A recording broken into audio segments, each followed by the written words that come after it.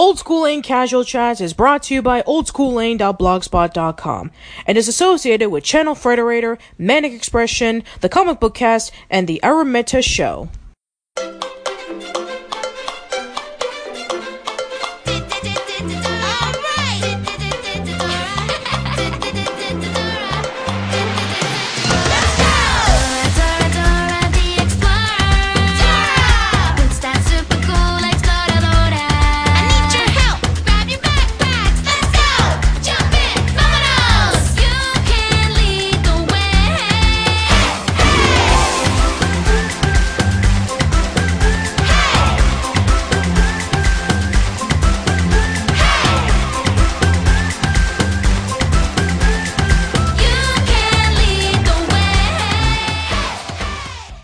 Hello, everyone. Welcome to a new episode of Casual Chats. I am Patricia, and I am here with Remington Keys from the Nerd Talk podcast. Welcome back, Remington.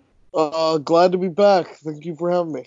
So, yeah, it's been a while since we were discussing about Rocko's Modern Life Static Cling and Invaders Enter the Florpus, and we said that we were going to be talking about Dora and the Lost City of Gold, and long story short, I didn't have the time to watch it in theaters. One thing led to another. And then finally, as of last night, I finally watched it, and now we can talk about it. So, yes, Dora the Explorer, the 2019 live-action movie based off of the 2000 Nick Jr. animated show. The one that lasted the longest. It's still airing today, if you can believe it. I know. They still got new episodes coming out this year. Yeah, exactly. Like, it's funny, like, out of all the Nick Jr. shows, Dora the Explorer is the one that caught on the most. It's like the SpongeBob of Nick Jr.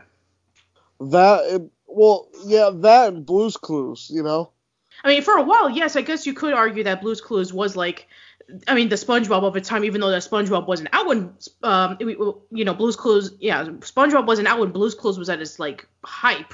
Because SpongeBob came out in 99 and Blue's Clues came out in 96. So, so I guess you could say that. But Dora the Explorer was the one that lasted the longest. It was the one that had the most merchandise. It was the one that, had the spin-off series of Go Diego Go. And it's the one that's still running.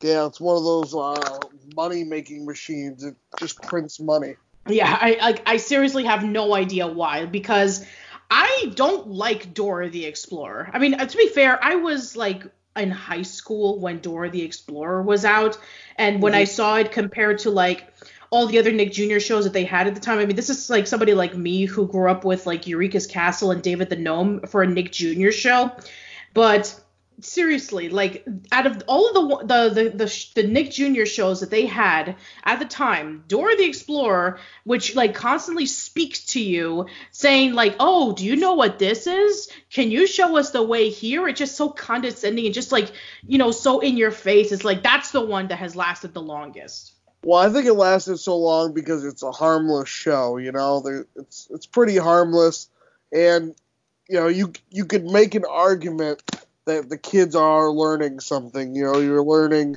Spanish, there's some preschool shows that really talk down to you, Yeah, true.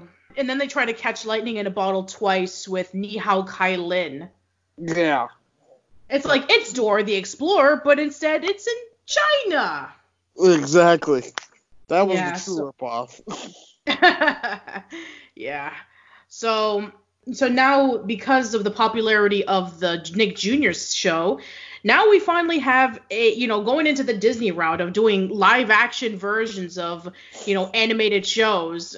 So we have Dora the Lost City of Gold, which just came out a few months ago. And I just have to say that when I first read the concept of Dora and the Lost City of Gold, I thought this was like the stupidest thing I've ever read. Like, really, Dora as a high school student, and she's dealing with bullies and guys and dances. It's like, wait a minute. This is about the little girl who goes around and points stuff out and teaches kids to speak Spanish, and they're going to go pull off a Mean Girls or Clueless? Like, what? Yeah, I thought the concept was going to be ridiculous too, And even after watching some of the trailers, I mean, I've been following this movie for years since they first announced it. Like they've had this in production for at least 10 years. One of the original directors was supposed to be Michael Bay, you know? Oh God. And like I remember. and it just hasn't gotten off the ground until now, and it's I think this concept was better than the original concept that they had where they were trying to do like a Lara Croft Tomb Raider was the original idea for this. Yeah, because the Tomb Raider reboot was coming around the same time. Yeah.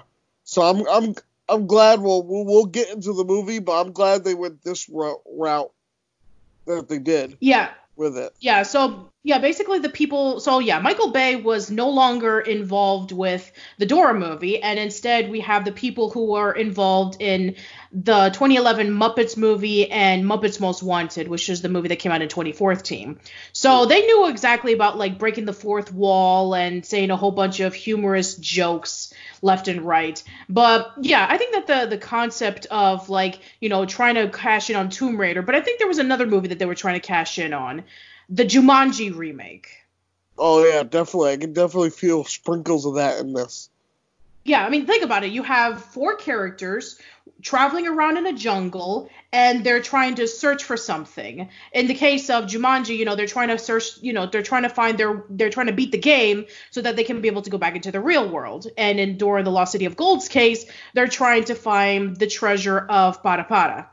Mm-hmm. So, yeah, so as always, massive spoilers ahead. If you have not seen Dora and the Lost City of Gold, you can catch it on DVD, on demand. You can check it out on one of the streaming services for a few dollars. So, yeah, let's get into it. So the movie begins just like, an episode of Dora the Explorer. You have Dora and her little cousin Diego. They're going out exploring in the jungle, and in reality, it's just make believe. And we have Dora's parents calling her in saying it's time for dinner. And then it's like constantly breaking the fourth wall where she says all the stuff that you wouldn't expect her to say in the TV show, like, delicioso. And the parents are just looking at her. It's like, what's going on? And then the dad says, oh, don't worry, she'll grow out of it, which she doesn't. Dora acts just like she does in the show. She's very optimistic. She's a bit naive. She's very pure-hearted. And everybody else is just like,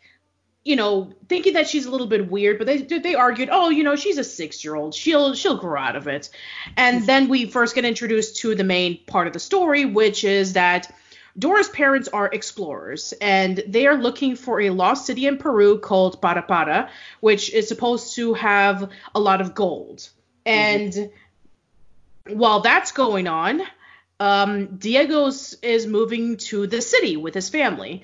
And so he and Dora decide that they were going to be best friends forever, and then they break a candy bar in half and give it to each other. And then we see, 10 years later when Dora is about 16 years old, and, she's, going around carrying a GoPro, and she's recording herself saying like, hey, I'm going to interact with this stampede of elephants. And, then she, continues on talking like if she did in the show. And she even has her monkey boots, which doesn't talk in this version. He kind of does, but we'll get to that later. Yeah. I mean, he kind of knows what she's saying. They try to make the best of both worlds, Yeah, which is very interesting to be sure, because you see, when it comes to like a lot of adaptations based off of a TV show or a cartoon or a video game or what have you, they tend to stray far, far away from the original source material. Like if you were to watch like any, like the video game adaptations from the 90s, like Super Mario Brothers or Double Dragon, like they have absolutely nothing to do with the original story. Like Super Mario Brothers, you have 2 Italian plumbers from Brooklyn, and there's this like dinosaur dystopia. With Double Dragon, it takes place in a grungy city. And yeah, I mean, like there's like nothing to do with each other in that case. I mean, like I think even in more recent movies, like Prince of Persia or Warcraft, or Rampage, where they try to implement more closer to the original video game, but they just haven't gotten the spark yet. There's other kid adaptations too that in the cartoon the animals would talk, but when you get to the live action movie, they would just not talk anymore. And I'm trying to think what kid adaptations they've done it before, but I know I've seen it before. I'm actually curious. In the Kim Possible live action movie from Disney Channel, did Rufus talk or did he not? I don't remember him talking, but he might have. I don't remember. I don't think so. I think he just kind of murmured, you know. All right. And let's see if I can recall. Let's see. I mean, even with like Dragon Ball Evolution, where they got some of the bare bone basics of the series, but they strayed very far away from it. Like the original Dragon Ball has Goku as a little kid, and you have the adventures of him collecting the Dragon Balls and stopping various villains from Emperor Pilaf or. That movie strays far from the source material. Oh, that movie's a mess. Yeah, that movie is a massive mess, yeah. And, let us not forget about the horror that is The Last Airbender. Oh, I know. Anyway, but let's get back to Dora. So, with Dora, it's kind of like an interesting balance between, like, okay, this is about a girl who goes around in the jungle and points things out, and then you have the part of the story where it's about her fitting in by going over to school. So Dora's parents found the location of Para Para, and this is when they said that they're going to take a few weeks to go search for it while they send Dora over to school. And the reason why is because they want her to fit in with a bunch of kids her age, and they want her to interact with people. Kind of have a normal life kind of thing. Yeah, which actually kind of reminds me a little bit of the Wild Thornberrys movie. You remember that scene in which when Nigel approached Eliza saying, hey, we're going to take you over to this boarding school because we want you to interact with friends and you can't be with Darwin all the time. And then they went over to the boarding school and that scene is pretty much pointless because it didn't do anything other than sidetrack Eliza, where the main goal was actually to get to the jungle in the first place. I think that Dora the Lost City of Gold does it much better, actually, because it actually has a point. I definitely agree on that. I felt a lot of similarities with the Wild Thornberry movie with this movie, and I also thought a lot of similarities with the Jungle movie for Hey Arnold. Yeah, exactly. And not to mention the Legends of the Hidden Temple movie as well, even though that does play off a little bit differently, where the Legends of the Hidden Temple movie does have the actual temple in the theme park, and they actually do make the same kind of jokes where they make fun of, it takes forever to put the Shrine of the Silver Monkey together. But what I really liked about the Legends of the Hidden Temple movie was that it was able to call back on so many references. Like you got to see, purple monkeys and orange iguanas and silver snakes, and you got to see other obstacles. I love the Legends of the Hidden Temple movie. I think that made my top 10 of that year when it came out for movies. Yeah, I thought it was really good, and I'm looking forward to the remake that's coming out on Quibi. Oh, yeah, that would be great. Anyway, so going into Dora. So Dora flies from the jungle all the way towards Los Angeles, and she meets up with her cousin Diego, who's completely different. Because he's been in the city for 10 years, he's forgotten his jungle instincts, and he is a lot more restrained. He completely is offset with the fact that Dora has acted the same when she was 6 years old, while he's a lot more mature. And her aunt and uncle are just like wondering, is like, oh man, she's very happy and optimistic, and it's like, what do we do with her? And then there's her abuela, who is a character from Dora the Explorer, who's who loves her and gives her nice and support. And then, she tries to connect with Diego for the first time in 10 years, and he actually has no interest in it whatsoever. He talked about, like, the candy bar that they saved when they were little. She still had it, but he probably ate it, like, a long time ago. And, he showed her to her guest room, and then he just kind of left. And he was talking about, like, don't talk to me in front of the kids because, I have a reputation to keep. And yeah, I thought the scene where she is being scanned to go into school, and the metal detectors caught her, with all of her stuff in her backpack. Where Yeah. she does sing the backpack song, by the way, if you're wondering. She does. And then she pulls off a whole bunch of things like a flare and flashlights, walkie-talkies, and all that stuff. And then the guy was like, "You Camping. can't carry that stuff into your school." Yeah, I just thought that was actually pretty funny. The fact that, the fact that she had never been to a public school before, let alone in the city.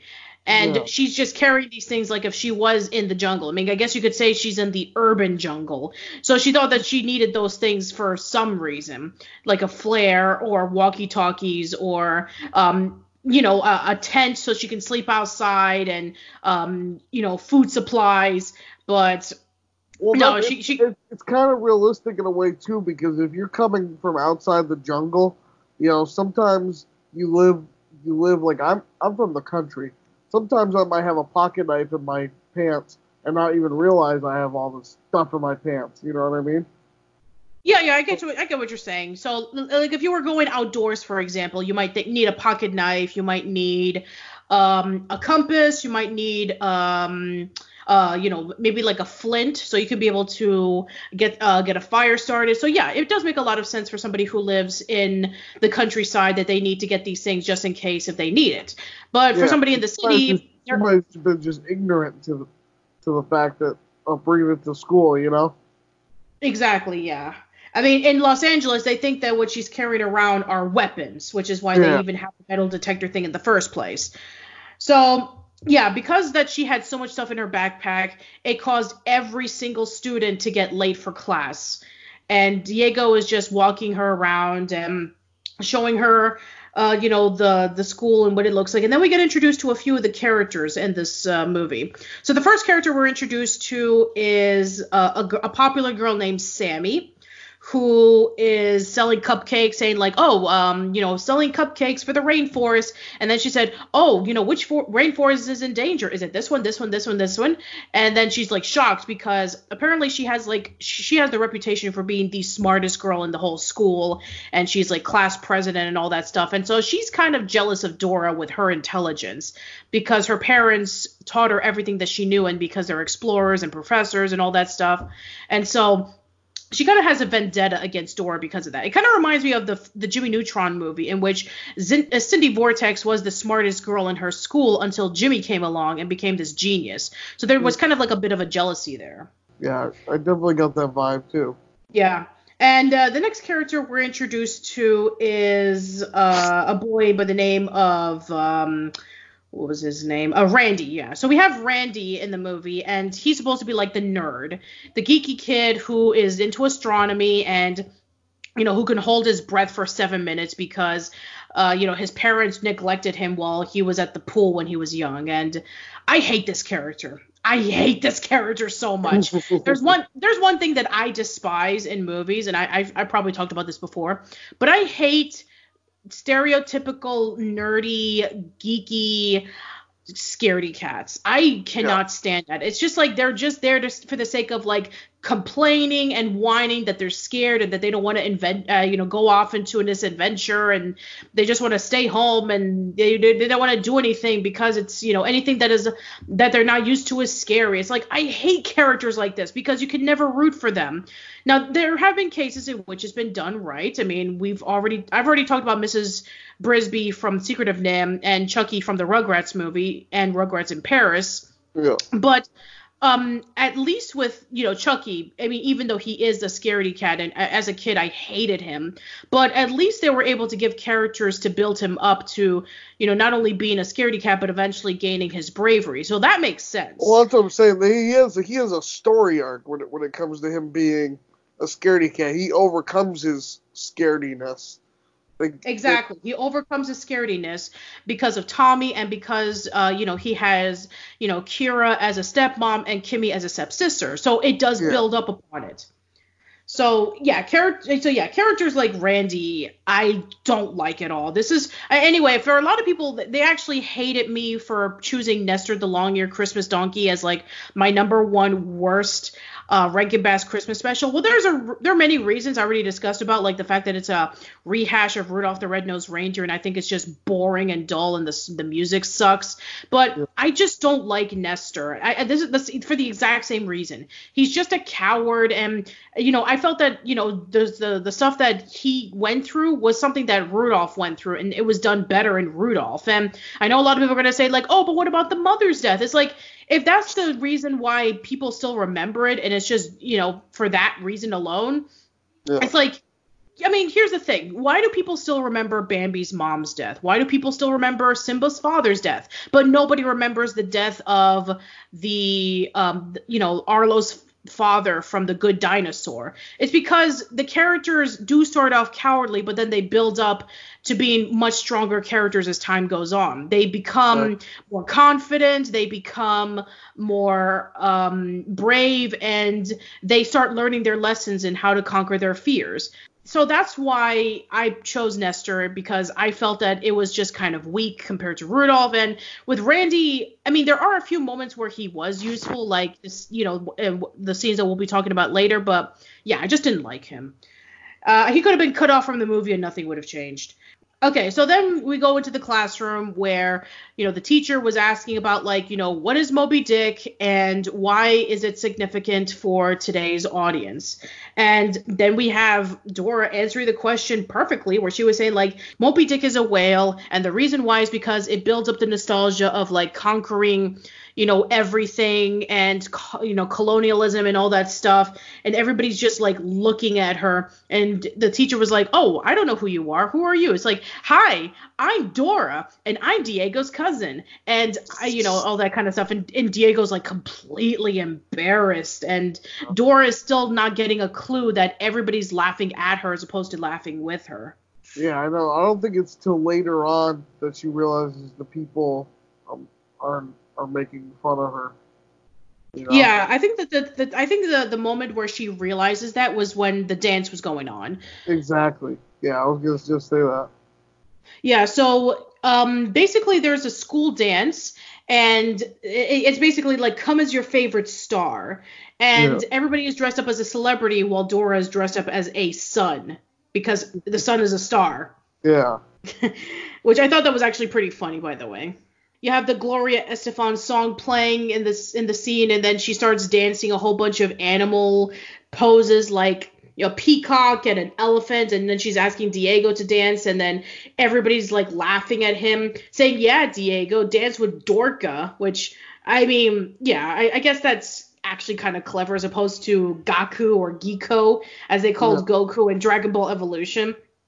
And so then, finally Diego drags Dora outside and tells her that he is embarrassing her, and that he is just so shocked that Dora is not understanding that everybody's laughing at her and that nobody likes her. And then we have the scene that actually was really touching, in my opinion, where she is in the closet and she's talking to her grandmother, saying, like, when I'm in the jungle by myself, I'm never lonely. But when I'm in school surrounded by people, I'm all alone. That's actually very touching, because I've been through that so many times where, everybody who would, the people who I knew who would say, like, why are you in your room all the time?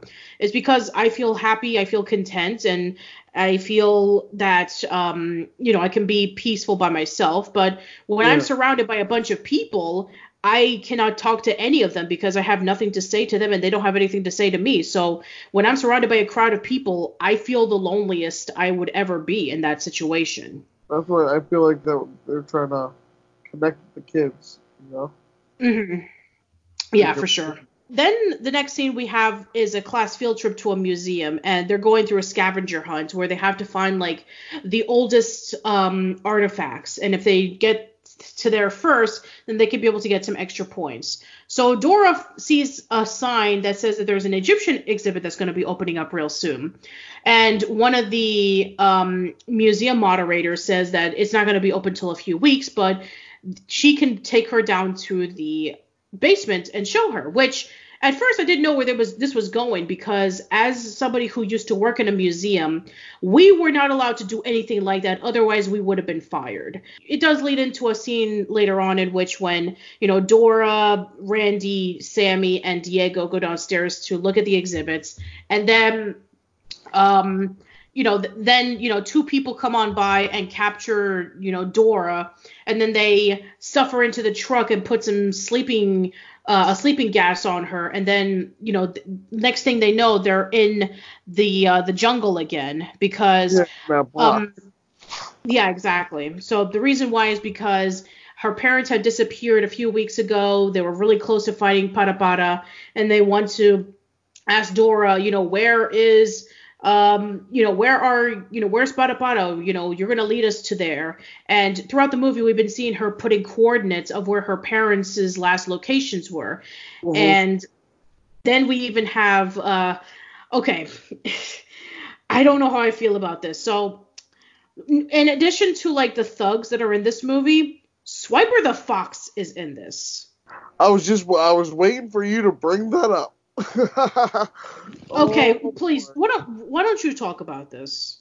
If you thought the CGI in the new Sonic movie looked bad, oh boy, look at Swiper the Fox.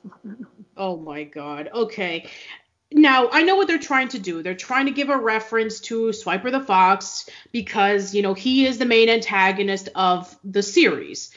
But in this version, he is just a lackey that's going to swipe the map from Dora because that contains the coordinates. He does not fit into this movie whatsoever. And his voice.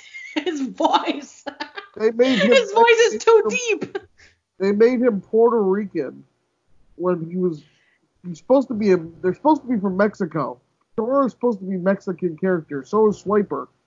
They made him Puerto Rican. He was the main bad guy. This film makes him more of a lackey. Yeah, he does not fit in whatsoever to this environment. Now, I understand for Boots, but Boots barely, Boots would show up from time to time.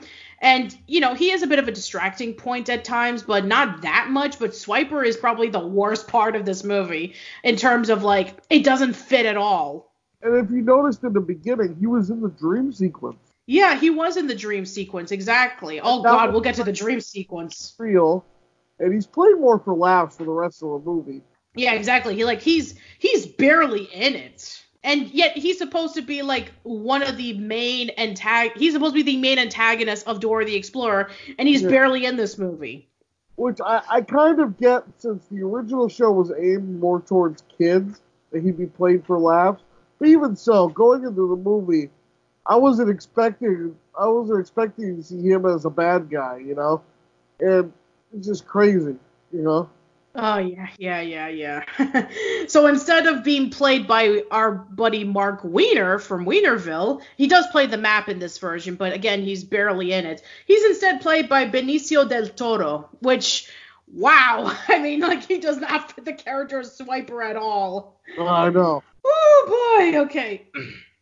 Continuing on. So we have a character who's never been in Dora the Explorer. His name is Alejandro, and he saves Dora and the other kids, and saying I used to be a friend of your parents, and we used to, I work at the same university as them. I come to rescue you and all that stuff. Which that's when we have them wandering around in the jungle and, trying to find the last places where, Dora and her parents are. I mean, they go around and they search throughout, parts of the jungle where they see this red circle, which is supposed to be their insignia, which I wish that they would have played it a little bit better. Maybe it's something more recognizable for a signal. I know that it probably would have. I mean, what could be what would have been a proper signal for a signa for Dora the Explorer that's not a backpack or a map? Maybe the arrow. The arrow would have been so much better. The arrow that when you click on that the viewer would click on because Dora the Explorer was a computer game. Yeah. And they would click on something. It's can you point out to this direction? I wish it would have been the arrow. I don't even know what I would have even done. You know what I mean? Yeah, that's okay. Fair enough. Dora and the rest of the gang, they find the campsite that Dora's parents were last located at, and then they've continued to search around, and they were really close to being captured by the thugs who want to capture her so that they can be able to, force her to find, Para Para. But, they finally escaped, and then, oh, okay. I just want to, I mean, I don't know how I feel about this scene, because this scene actually was in the trailers a lot, where one of the first obstacles that they go through, okay, no, not actually before that. So one of the obstacles that they go through is like these arrows that are being shot everywhere, and it belongs to like some sort of ancient guardian of Para Para, because they could actually see from the arrows insignia. And then we go over to the quicksand. So I don't have to talk about this quicksand scene, which it was all over the trailers. Yeah. It is kind of funny at first, where they like are stepping into the quicksand and they're making a bunch of fart noises and they're making a whole bunch of jokes about that, which, okay, that is pretty funny. Chili con carne joke or something. Yeah, the chili con carne joke. Yeah, the all that stuff. Yeah. Yeah. And so, I mean, I remember this joke had a bit of a mixed reaction. As like, it was either really funny for people who like that kind of humor, but then people kind of hated it because that humor doesn't belong in a Dora the Explorer show. Yeah, exactly. I mean, how many fart jokes do you remember from Dora the Explorer? None.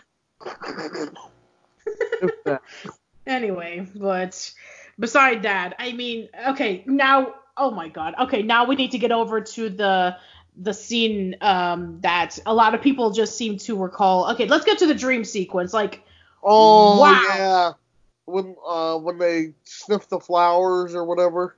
Yeah, so the spores of the flowers pop out, and then they go through this trippy animated segment where their heads start off like gigantic, like in the animated series, and then everything turns animated. So, wow, that scene was awesome. It was very well animated. Yeah, like, and it even has like, references to old characters from the show. Tico the squirrel, Benny the bull, Isa the iguana, the troll who lives under the bridge. Which I think is perfect. That's where they belong, is the dream sequence. I can't imagine if they were to make them live action for this movie. Yeah, like, I'm really glad that they had the dream sequence where they showcase those characters, because Boots, I can understand being in this movie. Swiper, I can understand being in this movie. But the other characters, no. Like, I wouldn't have liked to have seen, like, a live-action version of, Tico the squirrel, or, Isa the iguana, or Benny the bull, or the slugs. See the bull? This big-ass bull just hanging around Dora. Exactly. Like, what would a bull be doing around in Los Angeles? Yeah. That would be weird. But no, that animated sequence is awesome. It's actually probably the biggest highlight in the movie for me. Just like the fact that it comes out of nowhere, and it's like a trippy scene where, we get to like where Dora was reenacting something that happened early in the movie, where she's jumping off, like toward the other side of a cliff. And it was her and Diego jumping together, and it was about teamwork and all that stuff. And then, finally when she comes to, that's when both Sammy and Randy, decide to rejoin the team, because they were confronted by this old woman who promised that they were going to take them back into, take them back into shore, so that, the police force could find them and help them out, which I actually have to give credit to this movie in terms of, like, that Sammy was the one who suggested, like, instead of, like, finding the parents when Alejandro suggested it, is like, no, how about if we just call the police and tell them where we are, and then they can actually help us find Dora's parents, and then we could go find the treasure. It's like, I'm really glad that they actually brought up the self-awareness that, hey, call the police. That actually makes so much perfect sense. So, yeah, I mean, like, I have to say that Sammy was one of my favorite characters in this movie. Just the fact that she actually made a ton of sense. So, continuing on. So, after that trippy scene, we then, continue on where, Dora... One more thing to say about the scene. My bad. Hold on. Go ahead. You know what it reminded me of? Have you ever seen the Brady Bunch movie? Yeah, I have seen the Brady Bunch movie. You know, the Brady Bunch movie did a trippy scene like that too, to reference the Brady Bunch animated series with the bird and I think they had like a penguin or a polar bear or something. And they Oh, referenced okay. all that. And it was a cool way the Brady Bunch movie did it, kind of the same way as the Dora movie, you know? Hmm. Yeah, that does kind of make a lot of sense. Yeah. So I guess they were kind of like referencing that in a sense, in which like, hey, we have this animated movie that we're going to turn into a live. We have this animated series we're going to turn into a live action movie, and we're just going to introduce a trippy scene that references that animated movie. So I think that, and I thought that was actually pretty clever. Yeah, I thought it was clever too. All right. Well, let's continue. So. Yeah, so basically, what happens next is that they finally decided that we're going to continue searching for Para Para, and then we have what was I going to say? Oh yeah, so they found clues of Para Para, and we have them falling into the actual temple. And there is this interesting mechanism where it kind of does play out like something you would see in Tomb Raider or Indiana Jones, where there's like this puzzle and they have to solve it so that they can be able to continue on to the next thing. So there's like these mechanisms that basically feature stars. And if they pull, the stars, like the constellations, then they can be able to open the doors. And so basically there's like this amount of like all the water starts pouring out. And then this is probably like the only useful thing that Randy does in this movie, where he held his breath long enough so that they can be able to open up the aqueduct and they can be able to slide out without drowning. And so finally we have Dora's parents coming along, and then Alejandro reports to his superior saying that he captured them, which Alejandro's the bad guy. Oh, shock, surprise. It was pretty obvious. Which, I mean, he actually admitted it earlier in the movie when they were saving him from the quicksand, and he was crying, saying, like, I'm a bad guy. I'm a bad guy. He admitted that he was a bad guy. And Yeah. then Dora was like, no, you're not a bad guy. But he was the bad guy, which I thought that was pretty clever. And then Alejandro has a complete 180 where now he's acting mean towards everybody, and he's like getting sick and tired of all the optimism, which is actually pretty clever because you have to understand that, movies like this where they're very self-aware, you always have the optimistic person surrounded by cynical people. I mean, that's basically what the joke is that people are too cynical and they need to lighten up a bit, or people are too optimistic and they need to get back to planet Earth. So, whether, whatever person you are, I guess it applies to them. Yeah, and it kind of, like, again, this is reminding me a lot of the Jungle movie where they had that same sort of twist of the guy being the bad guy in the end, you know? Yeah. So yeah, it does definitely remind me of that, where Eduardo was revealed to be La Sombra. Yeah. Yeah. So then finally, we go over to the main doorway of Parapata, and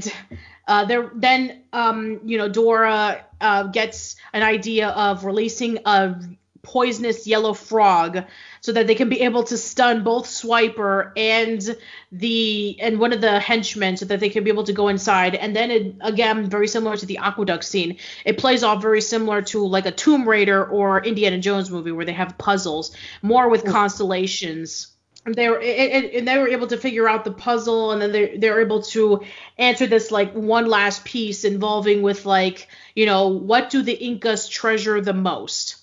And then Alejandro, followed them, saying like, I knew that I knew to follow you because Dora, Miss Smarty Pants, Miss Know It All, would know all the answers to the puzzles, and because of that, I was able to walk by and follow her, and now she's led me to Parapata. And then he believes that he knows the answer to the riddle, which is, what do the Incas treasure the most? And he thinks it's gold, because that's where they put their gods in, and that's what they collected the most of. And then when he puts the gold coin into the statue, the floor breaks apart and Dora says like, I knew that you would be following me and I knew that you would take advantage of me knowing everything to solve the puzzles. But the difference is that I'm in this side and you're in this side, and the floor almost breaks apart where he was about to fall into lava. Yeah. And then the ancient guardians of Parapata come on by, and then they get to, Dora and her parents, and then we have the scene in which when, they're speaking the ancient, Peruvian language, which is an actual language, by the way. It's So, Dora's the only one who can speak it, and then, she says that I can solve this puzzle because I know what the answer is, and the answer turns out to be water. That's what the Incas treasure the most is water. And so she pours water into the statue, and the actual Parapata is revealed, and the golden monkey statue is showcased. And then, of course, Swiper has to come along and ruin it by stealing the golden monkey, and then the Parapata starts breaking apart. However, unlike in like Indiana Jones or Tomb Raider or even like the 90s Mummy movie, in which like, oh, they don't get to, the whole city is destroyed and they can never go back to it. Instead, however, Dora gets the statue. She runs back into the destruction of Parapata. Yep. She places the monkey inside of a pillar, and the destruction is gone. Which is like, I never actually seen that before. That's actually pretty interesting. Yeah, new concept. And so finally, everything is back to normal, and Parapata was discovered, and we even had this scene earlier in the movie where Dora's father was talking about the difference between explorers and treasure hunters, where the journey is what the explorer's main reward is, while treasure hunters simply want to look for the thing so that they can be able to capture it and make themselves rich. So basically the journey was, the reward in the end. And then finally we come to the closure where, but before we get to this, okay. So right before, this was like, right before the scene where, Dora is going to Parapata with her friends, and then she feels at her lowest point where she feels like, they're going to kill us. What do we do? Boots talks with Danny Trejo's voice. Danny Trejo's voice. Yeah. Like, what? And I can't tell if that's supposed to be really him talking or if that's supposed to be like she's going crazy kind of thing. For example, we did see that Dora actually did hit her head, so maybe that's what happened. But still, I mean, like, I just can't believe that they would actually pull that off with Boots sounding like Danny Trejo. Well, I knew he was going to be voiced by Danny Trejo. I mean, that was like one of the big jokes when you look at the cast list. But, I didn't really expect him to, like, actually voice Boots, you know what I mean? Like talking. So when that was exactly. That kind of pulled me, like, as a surprise, Just like, oh my God. Like, that was just, like, shocking to me. Mm-hmm. I had no idea what to think of it. All right, so finally, the movie ends with, Dora's parents going back into their home, and they're talking about, like, we're all going to go into this big journey towards this, new mission, and we want you to come with us, Dora. And then she's like, I'm going to stay at school, and I'm going to stay with my friends, and, and Sammy and Diego are a thing now, which, okay, sure.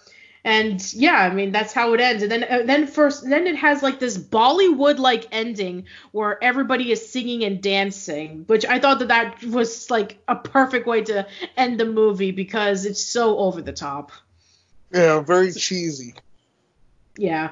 Overall, I was very surprised with this movie. I didn't expect for me to like it the way I did. I thought that this movie was going to suck. But no, out of the 4 movies that came out, from Nickelodeon in 2019, Rocko's Modern Life, Static Cling, Invaders and Enter the Florpus, the Are You Afraid of the Dark movie, and this one, all of them were like home runs. Each and every single one of them worked in their own individual ways. Rocko's Modern Life told this great lesson about like accepting change. Invaders Have Entered the Florpus continued on with the series that everybody has been wanting to see for 15 years.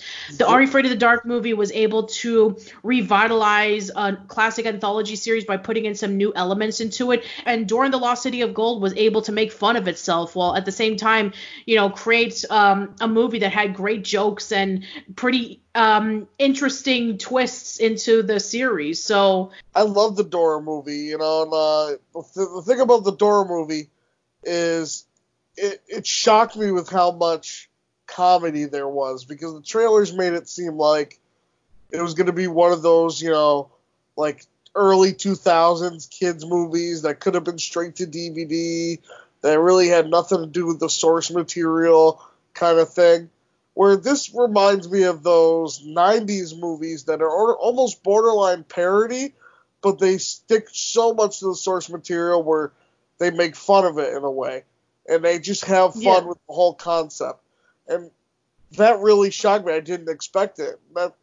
That's part of the charm of why I love it, Yeah, exactly. So for anybody who, first read the concept of Dora, the Lost City of Gold, or saw one of the earlier trailers and you thought, this is gonna suck. It's not. I would suggest that you watch the movie and see for yourself, and you'll be surprised on what it delivers. All right, well, that should be the end of this podcast. So Remington, once again, thank you so much for coming on by. I really do appreciate it. No problem. And probably the next podcast we'll have to talk about the SpongeBob musical. Have you seen that? Oh yeah, that's right. So yeah, there's actually one more thing that did come out on TV in 2019, didn't it? Yeah, the 2016 SpongeBob Broadway musical did have a TV debut, and I guess we will have to talk about it at some point for sure. All right, well, do you have anything to plug and self-promote, Remington? Nerd Talk Podcast. It's on iTunes currently. Check it out. We're on all podcast platforms that you can find. And follow me on Twitter at King Rem. King Remdog. Thank you. All right. Well, that should be it, everybody. Let us know in the comments below about if you saw Dora the Lost City of Gold. What were your favorite moments? Who were your favorite characters? Were you generally surprised about how it turned out? How do you think it compares to Dora the Explorer? Would you like to see a sequel? Which I don't know if there should be a sequel, to be quite honest. I think one was enough. I think you could do a sequel if you just went completely over the top. You have to go slightly more over the top than you did with this one if you do a sequel. But I think it could work. Almost like a sponge out of water situation. Just go over the top, All right. So that's it, everybody. Hope to see you around soon, and take care.